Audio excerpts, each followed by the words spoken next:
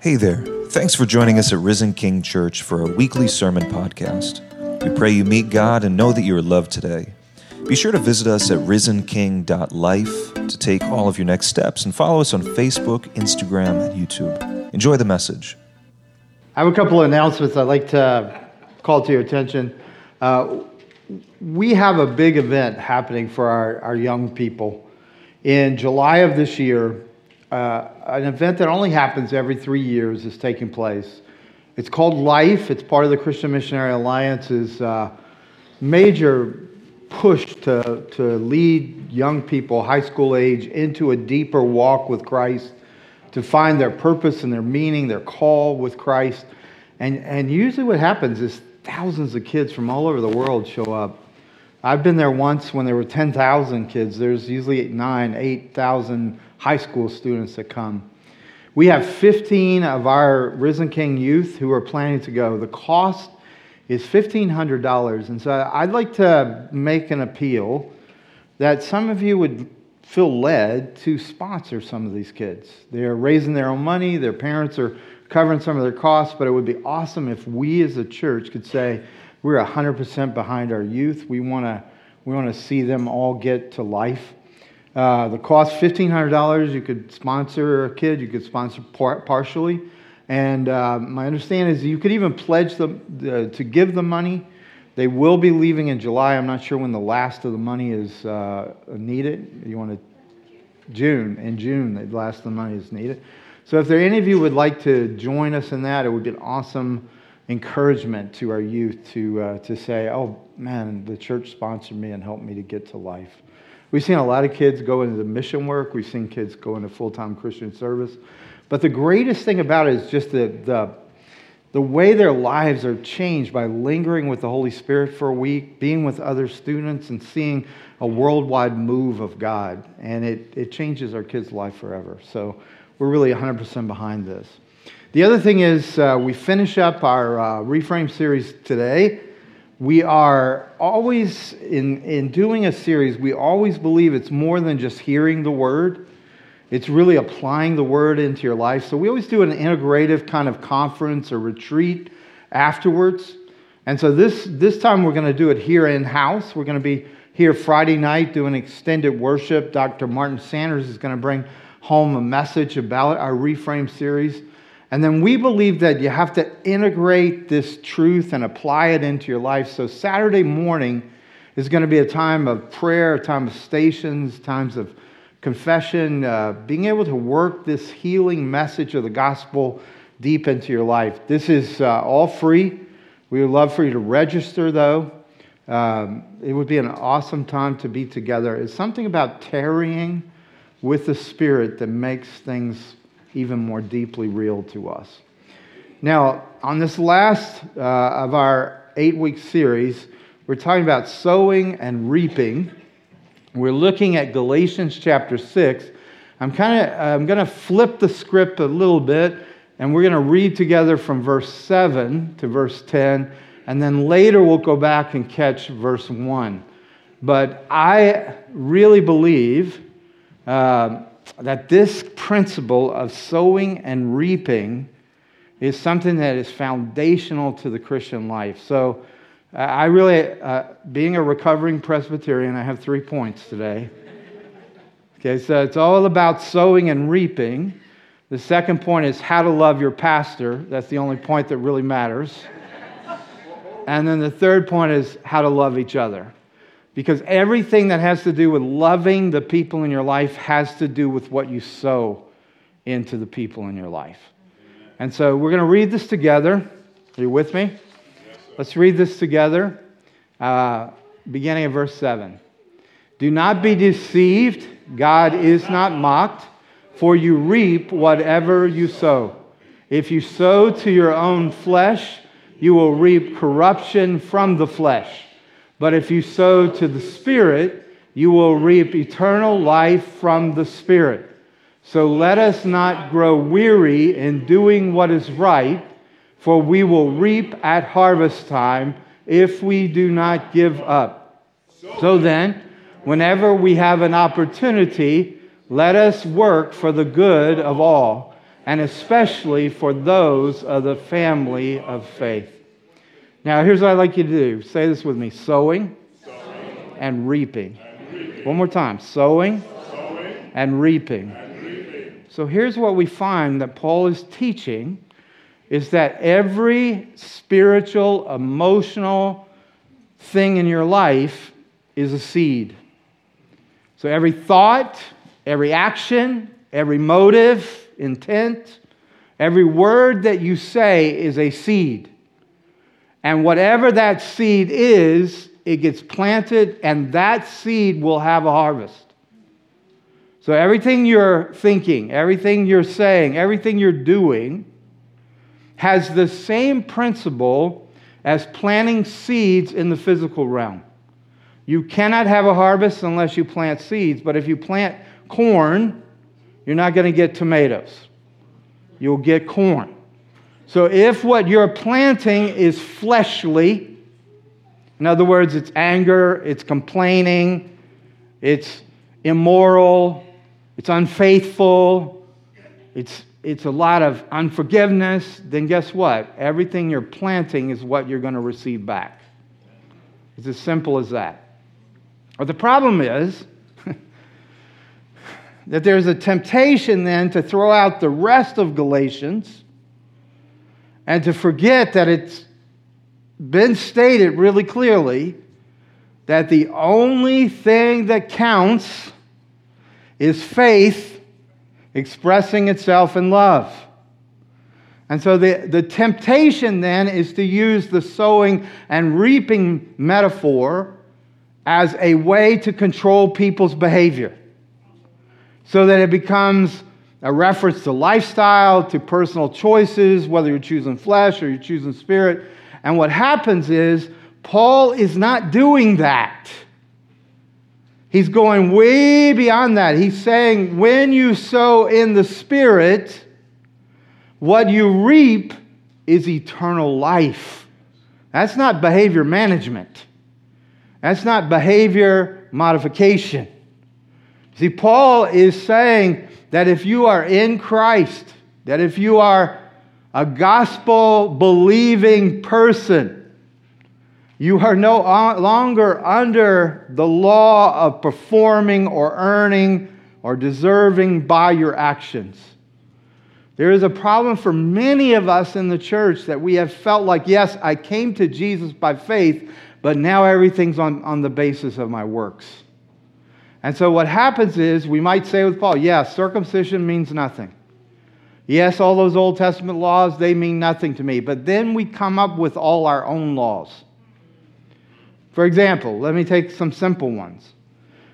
There are a lot of people who are saying, if you eat this, if you eat healthy, if you make sure you exercise, if you make sure that you do all the right things for your body, then God will give you health. Because if you sow health, you're going to reap health. Some people have said this to me: if I just keep myself sexually pure before marriage, if I make sure that I don't have sex outside of marriage, then God will guarantee that I have a great marriage and a great relationship. Well, think about these. I have seen people perfectly healthy who died really young. I've seen people really unhealthy who lived over 100. I met a guy with a cholesterol over 800 one time, in his 90s. The doctor said, you might as well keep eating that chicken fried steak. Put more gravy on it. And there are many, many Christian people who said, if I just stay pure, if I do this, then I'll have a great marriage. And then they marry, and it sucks.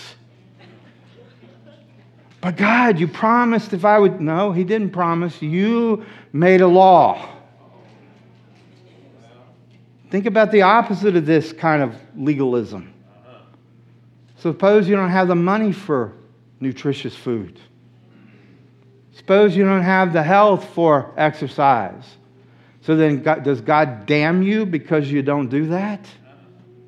Or suppose you never were pure and you weren't able to be, you weren't sexually moral. Are you damned then to never have a good marriage? You understand? If you start moving into earning,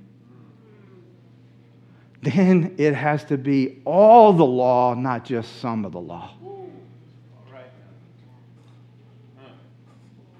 I guarantee you no one in here has kept the speed limit perfectly.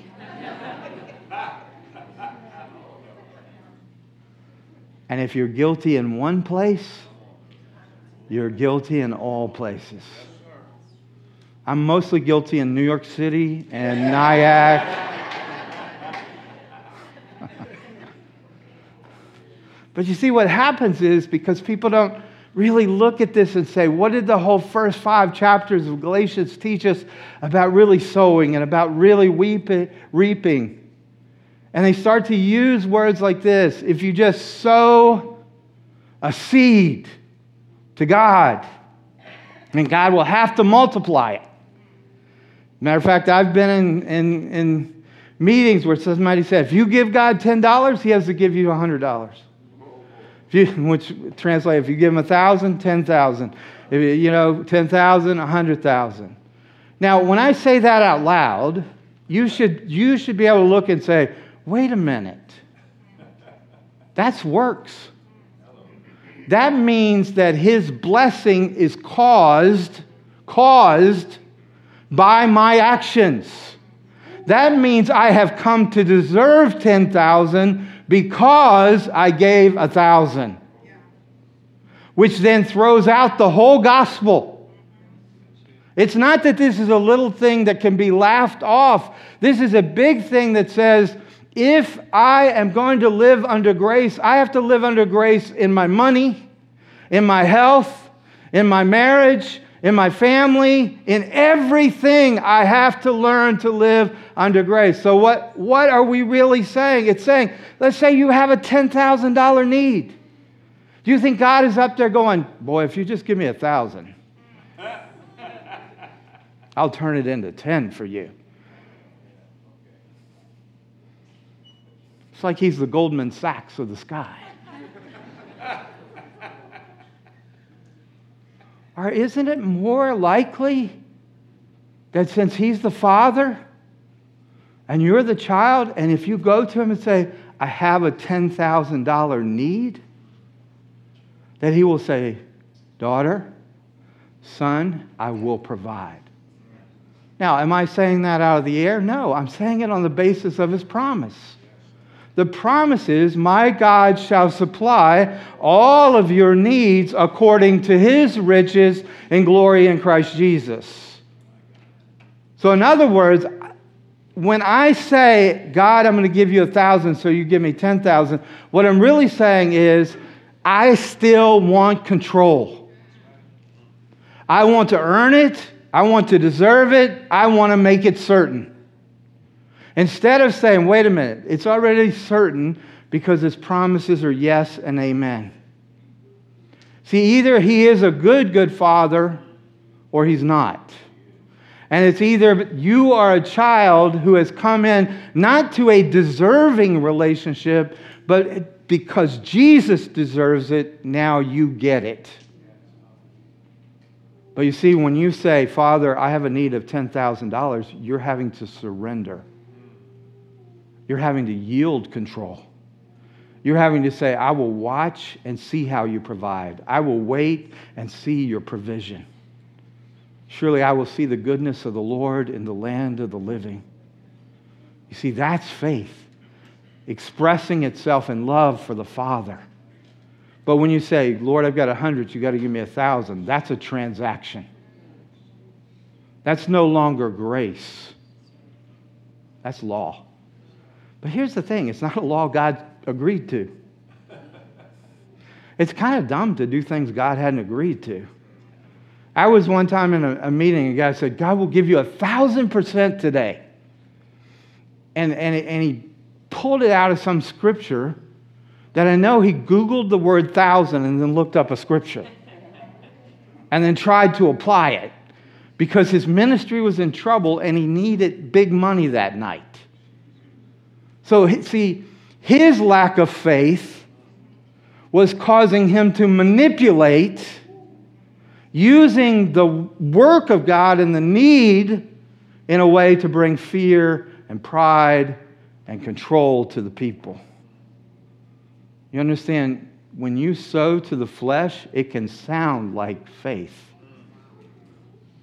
But you might say to me, but Mike, I have faith that I give the 10, he gives me 100. You see, that's not faith in God. That's not faith in his promise. That's faith in a formula. That is not faith that counts. That's temporal faith, not eternal faith. You see, all you need to have is faith that your God will supply, that your God will be your resource, that if there is a need, and I know this, I think you know this, God can get our attention with certain things better than others. Money is one of those things that gets our attention. Health gets our attention. Relationships get our attention. But the question then is, once God's got our attention, will we yield control and offer the situation to him and then see that he can do more than you could ask, think, or imagine? Or are you going to obligate him to a formula that he never agreed to?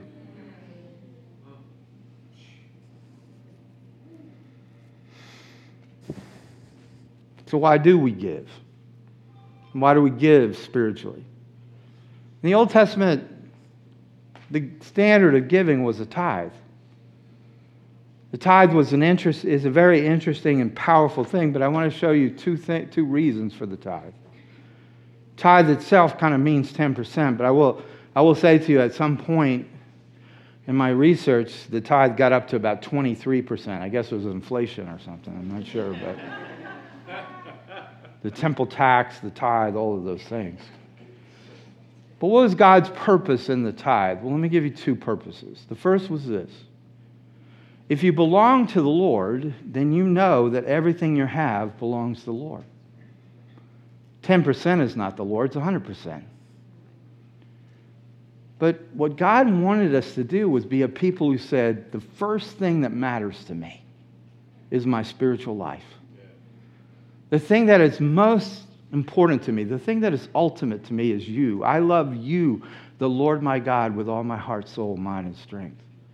And so he said, will you furnish for the nation a spiritual resource, the temple, the tabernacle, the sacrifices, pay for the priests, make sure that they could mediate between the people and God all day, every day. Because God said, the most important part of your spiritual life is your worship.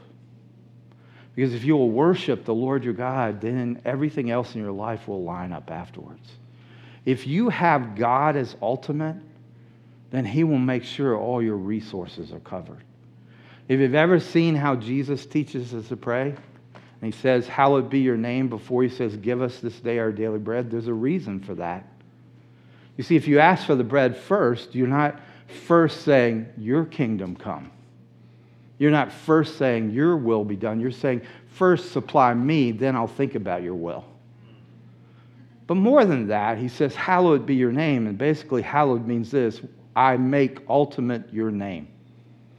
Here's what I have learned, is if you will make God's name ultimate, then all the bread starts flowing pretty freely. Yes, sir.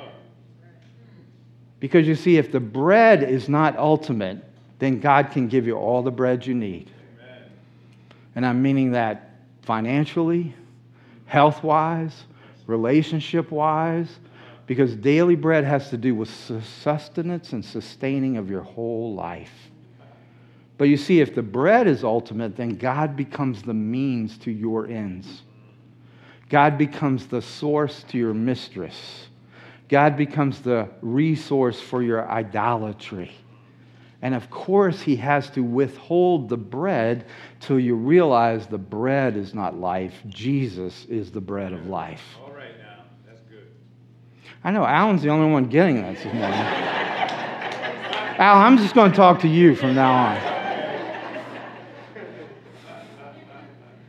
You've got to hear me in this, because what happens is, if the first thing in your life is not worship, then the bread gets cut off.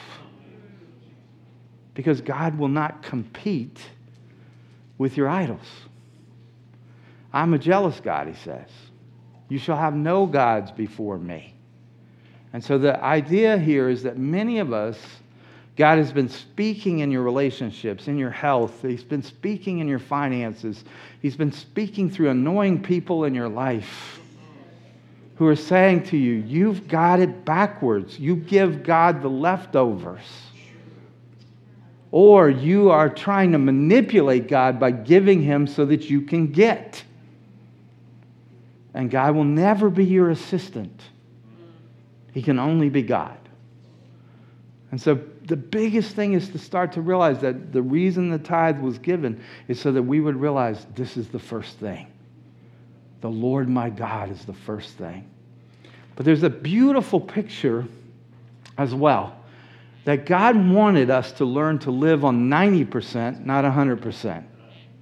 This is one of my favorite things, is that God said to the farmers, you cannot have 100% profit. You must leave 10% of your fields for those who can come and glean, those who are oppressed, those who have no means of making money.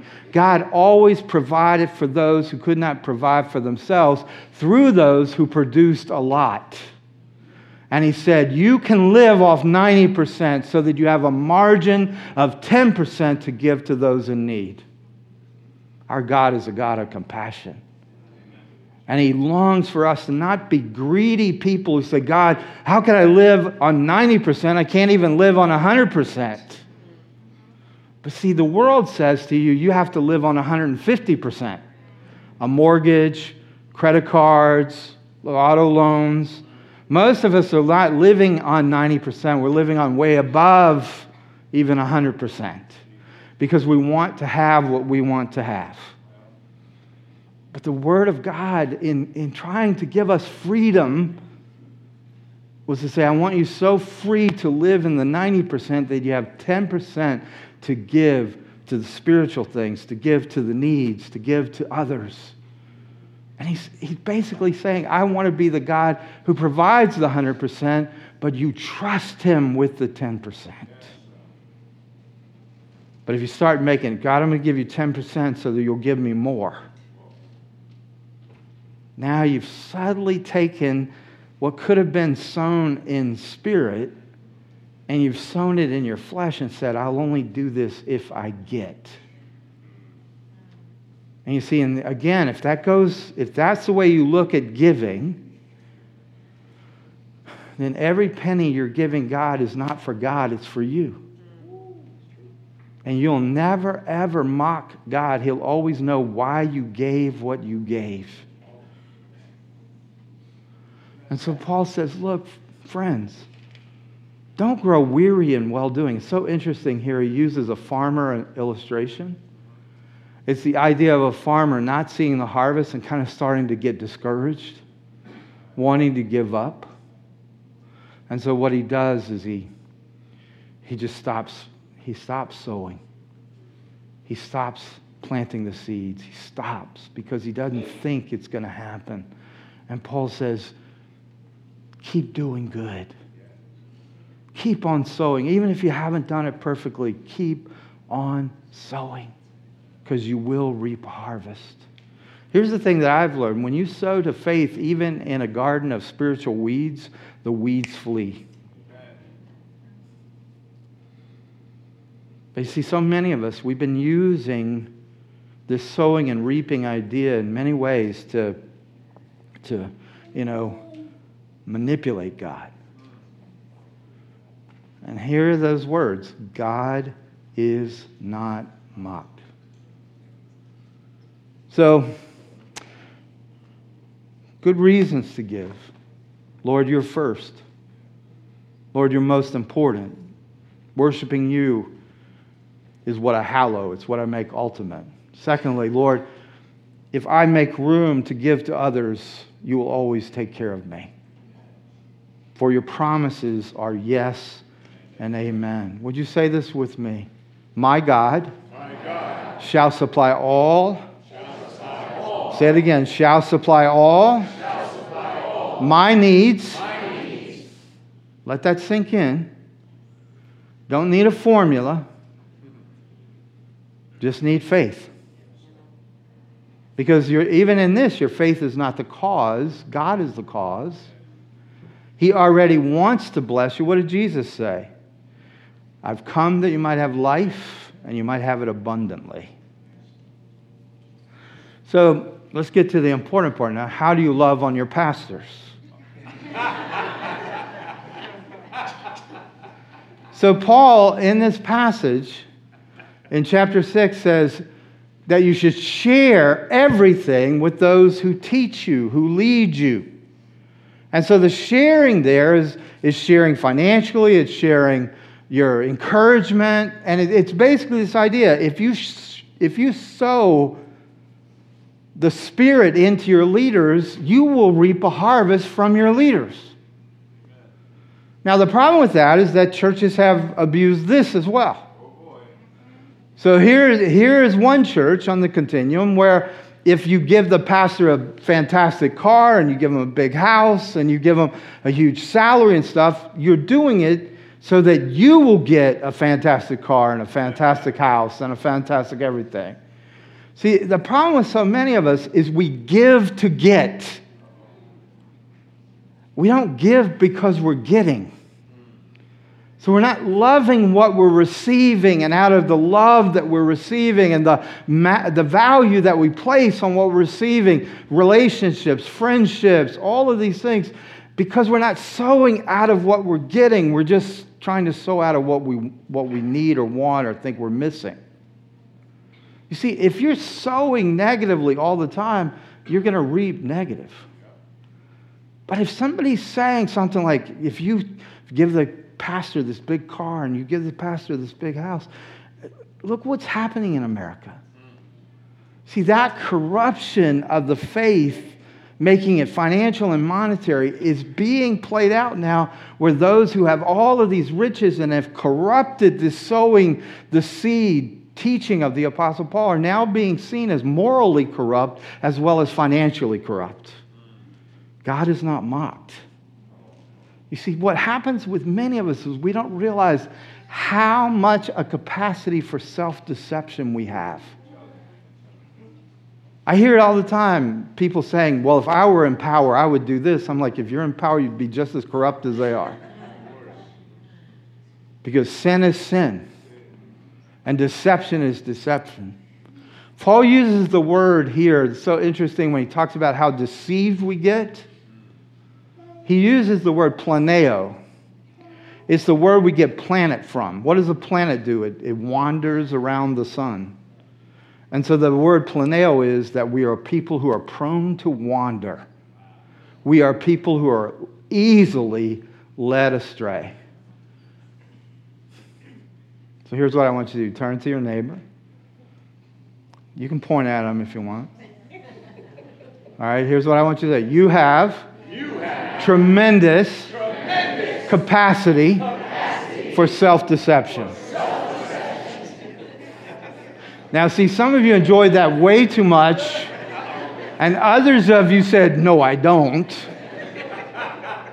which proves you're deceived. Say it one more time. You have tremendous capacity for self-deception. It is so important that you get this, because you will not be able to sow into the kingdom. You will not be able to sow into your family. You'll not be able to sow into your friendships in a meaningful way if you are not realizing your own capacity for self-deception. So this goes to the other side. So there's the loving the pastor that says, give them the Rolls Royce. And then there's the side that I was birthed into, which said, and this is a deacon said this to me, in my first church. He goes, we want our pastors, he actually said, we want our preachers to be humble and to be poor. We can't make sure they're humble, so we're going to make sure they're poor. And they did. See, either way, it's sowing. But one way of sowing is I'm going to get riches if I give riches to my pastor. And the other way is we want him humble. We want him to sacrifice. We want him or her to suffer. And either way, Paul is saying, no. Both of these are sowing wrong. You know, in the end, you know what really matters is your motivation. In the end, are you giving because you love? Are you giving out of what, you know, you're receiving? Or are you just giving to get? It's either give to get or give out of what you're getting. And either way, you begin to realize one sows to the Spirit and is an expression of eternal life flowing through you. I can't tell you the number of times that people have come up to me after a service and go, I would tell you that was a really good sermon, but you'd get a big head and then I'd have to take you down. I'm like, thank you. Please never come up here again. Because I'd like to take you down right now.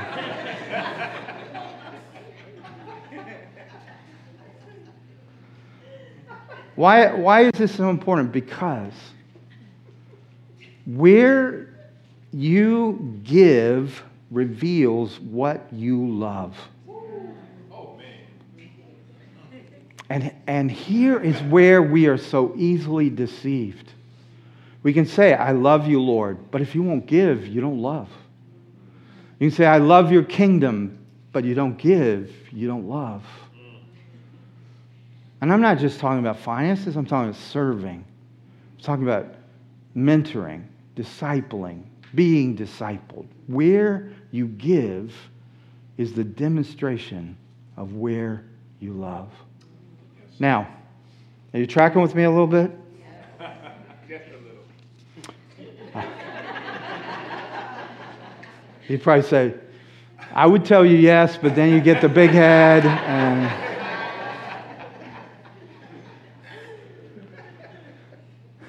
So, this is the third part. How do we sow into relationships? And Paul really, I think he really captures it here. Would you read it out loud with me? My friends, if anyone is detected in a transgression, you who have received the Spirit should restore such a one in a spirit of gentleness. Take care that you yourselves are not tempted. Bear one another's burdens, and in this way you will fulfill the law of Christ. For if those who are nothing think they are something, they deceive themselves. All must test their own work, rather than their neighbor's work will become a cause for pride. For all must carry their own loads. Those who are taught the word must share in all good things with their teacher. Just to remind you that second point, love your pastor. All right, that's that part. So here's the thing. How you relate shows more than anything else what you're sowing to. Whether you're sowing to the Spirit or you're sowing to the flesh.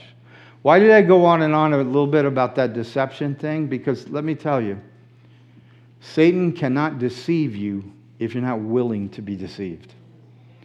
If you are willing to stand up to the truth, even the uncomfortable truth in your own life and in the lives of others, he will not have that weapon be effective against you. Amen. The problem with deception is people who are deceived don't even know they're deceived. Amen. And so Paul is saying that we as believers begin to accept a responsibility to one another. As Spirit-filled brothers and sisters, we are called to help each other. We're not called to turn away, we're called to turn towards. Yes. And so Paul is speaking here. He says, you who are spiritual, But what he means by that is not some superstar spiritual group of elite Christians. It's anyone who has the Holy Spirit. So here's what I'd like you to do, just to reinforce this. Turn to your neighbor. Look at him and say, I am responsible, to you, not for you. Say it one more time. I am responsible, to you, not for you. See, this whole passage is summed up in that. If you start taking responsibility for someone, their burden will crush you and them, which means you're not carrying anybody's burden. So when you are responsible to them, then you have perspective. And here's the perspective that Paul wants us to have, is that when we see people going through their spiritual life, we're not shocked that works of the flesh manifest. Because we're real people, not fake people. We have real issues. Now, I know when you come to church, you're fine, but the rest of the time, you're not.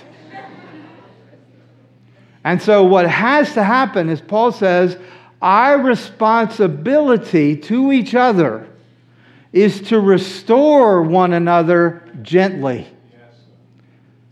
Now, how does he teach us to do this? Well, he says, when you see a person caught in a sin, and the word he uses for sin here is a dislocated bone or a broken bone. So what happens to a lot of us is we look at sin differently in the lives of others. We see it as something to correct. We see it as something to attack. We see it as something to condemn. But Paul says, no. When you see a sin in a brother or sister's life, look at it as you would look upon a dislocated bone. If you see a dislocated bone, you're going to hell. You say, oh no, you broke your bone. Let's get some help.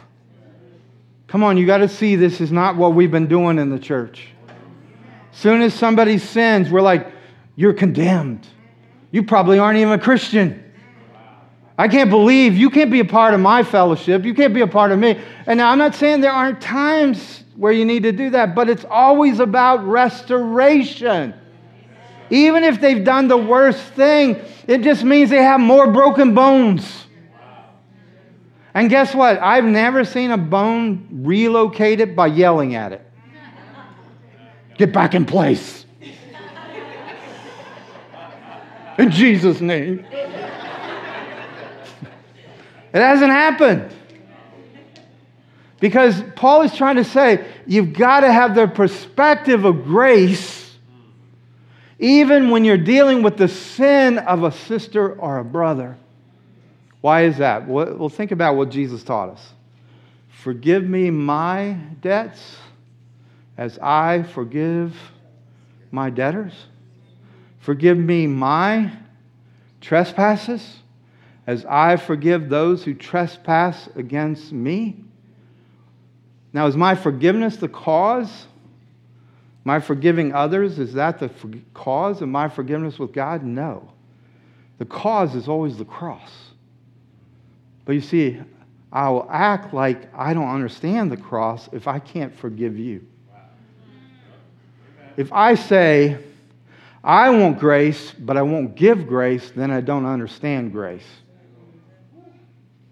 See, if I say in some way, I deserve mercy, but they don't, then I don't understand mercy. I love it in our society because people always are saying stuff like, he deserves forgiveness. Well, if they deserved it, there would be nothing to forgive. He deserves mercy. Well, then he doesn't need mercy. He just needs justice because then he deserves what he deserves. I know I have this gift for stating the obvious, but listen, you got to listen to me on this. It has got to become that the atmosphere you breathe is grace. Or what's happening is you're stepping in and out of the law, which is death. Every time you try to earn, every time you try to perform, every time you mix grace with performance, you're stepping into a place where you're cutting Christ off from your life.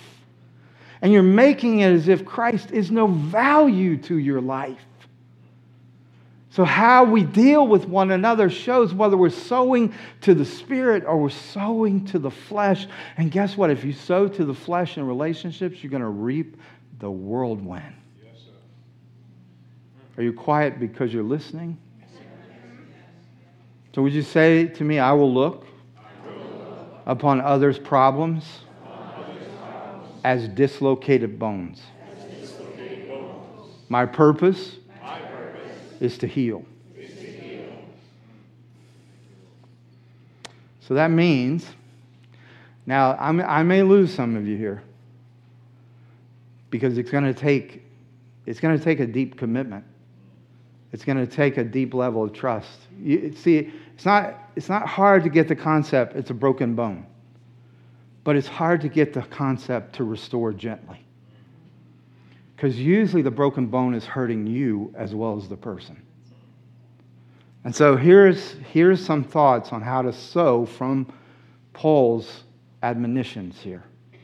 First is, he's saying you have to have a ministry of truth and you have to have a ministry of tears. Now what I mean by that is there's some of us, you see a broken bone, you're like, man, what did you do? That bone looks terrible. Oh gosh, it looks awful. You're killing me with that bone. We'll speak it out. We'll talk about the bone. We'll be all upset about the skin being penetrated, the blood coming out. We'll talk about truth till the cows come home. And then others are sitting there, oh God, yeah, I broke a little. They're crying, feeling it. See, what happens with many of us is our personality overrides the Spirit. And we're like, I got to tell the truth. I got to tell them what I see. I got to give them my perspective. And others are like, they can live with the ambiguity of not having conflict forever just so long as they don't damage the relationship. And the Bible's basically saying this: love is truth with tears. And love is not if you just have tears, and love is not if you just have truth. In a sense, truth without tears is not love, and tears without truth is not love. And it's not really truth. So we are people who are broken bone people who are trying to help other broken bone people. And the reason Paul says so much about this is because anything anybody else has and you see is usually your own issue as well. Most people in your life are a spiritual mirror to your own pride, your fear, and all those things. And so Paul says, be careful. You get easily deceived when you're trying to fix people because you fall into the same thing. So here's his admonition. You still with me in this? I'm doing all the work, but you look tired. I never understand that.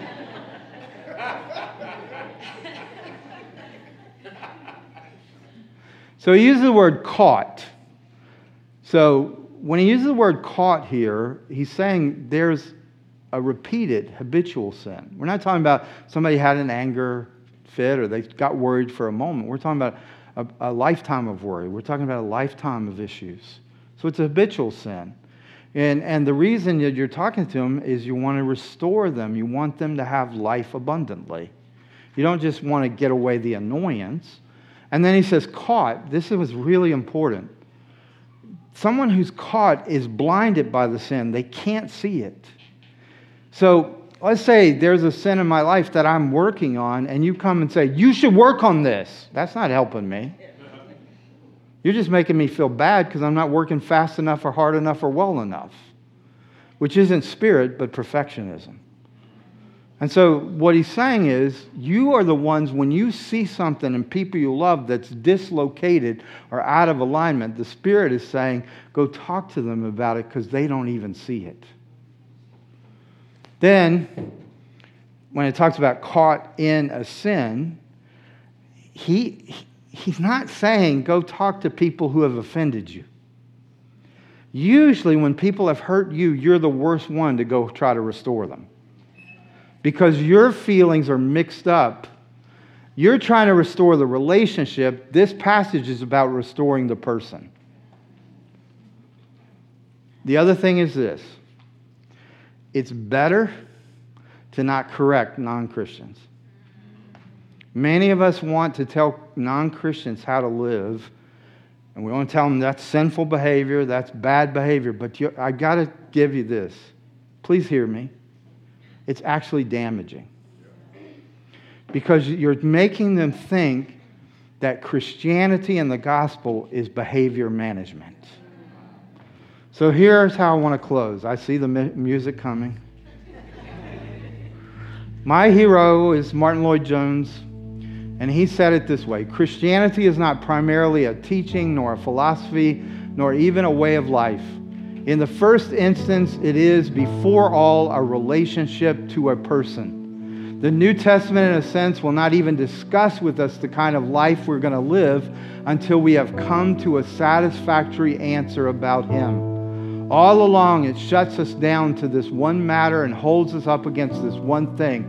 It refuses to discuss our questions and our problems with us, except in terms of this person. I want to live a good life, says someone. All right, replies the New Testament, but before we can discuss with you how you can live such a life, what have you made of Jesus? Where does Jesus come into your scheme of things? What is His place and His position in your whole outlook and world? See, this is our mission. Our mission is not to clean up America's morality. Our mission is to lead people to Jesus. Because morality without Jesus is still damnation. So we are called to love in a different way, to sow in a different way. But this is the thing that I believe you have to get. It has to be all about Jesus for you. It has to be all about Jesus. Is He your ultimate, or is He your means to an end? Is He the one that multiplies your $10 into 1,000, or is He the one who will give you the cattle on 1,000 hills? Who is Jesus to you? Is He the author and the finisher of your faith? Or is He just the means to the outcomes and results that you long for? You can't manipulate Him. You can't get leverage on Him. He wants to give you everything He is and everything He has, and all He wants you to do is accept it. Will you stand with me?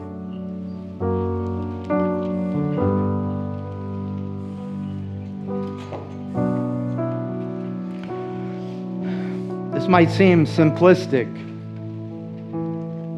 but when I get confused, I just go back to my longing for Jesus. When I can't quite figure my finances out, I go to Jesus and I just say, I long for you, Lord.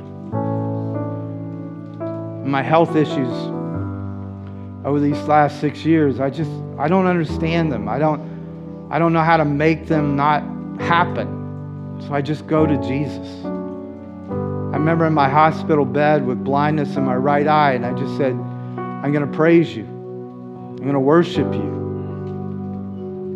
Like Ruthie was singing earlier, my worship was my warfare. My praise was my breakthrough.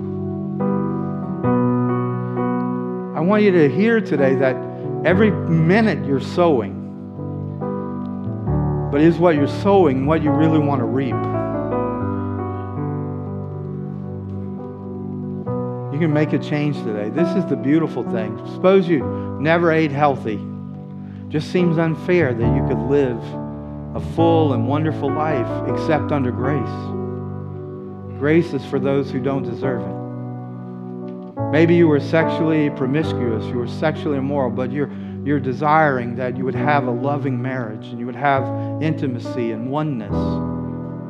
Grace is not dependent on your past. Grace is a present infusion of the intimacy with God that will become intimacy with another. Maybe you haven't made the right financial decisions. You maybe don't have enough for retirement. The Lord is my shepherd. I shall not lack anything. See, everything changes You may not believe me, but the psalmist believed that goodness and mercy were chasing after him all the days of his life. I see goodness and mercy chasing after you right now.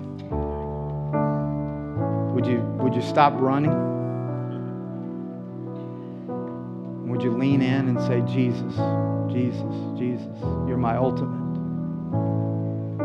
Would you surrender? If that makes sense to you, I know this is kind of a strange thing, but you kind of have to act prophetically. And we're not going to do an altar call, but I'm just going to ask you to take one step forward from where you are, even if it's a little bitty step. Just step into, Lord, I'm stepping into sowing and reaping in the Spirit. I'm sowing into Jesus. I'm sowing into my faith. Would you say this with me? Jesus, you're the source of my life. You will supply all of my needs. Nothing is impossible with you. I can do all things through you. You will never leave me. And if you are for me, who can be against me? This is not a negotiation. It's not a transaction. He's just asking you to receive all that you'd believe it, that you'd commit yourself to it. Money is nothing for God. Healing miracles are nothing. I've seen Him raise a baby from the dead right before our eyes. Nothing is impossible for our God. Would you believe today? Do you understand? If we are people who are sowing in faith, if we are people sowing in the Spirit, our world will turn upside down. Hallelujah. Yes, sir. But it starts with us.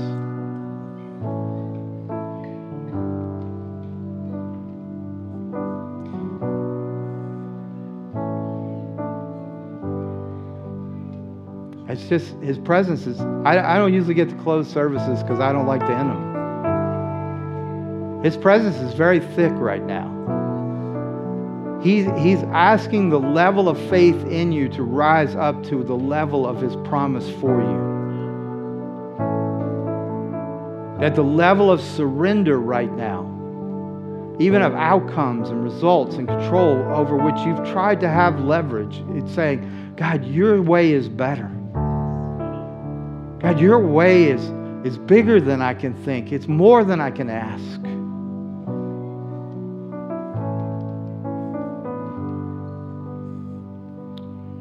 Whew.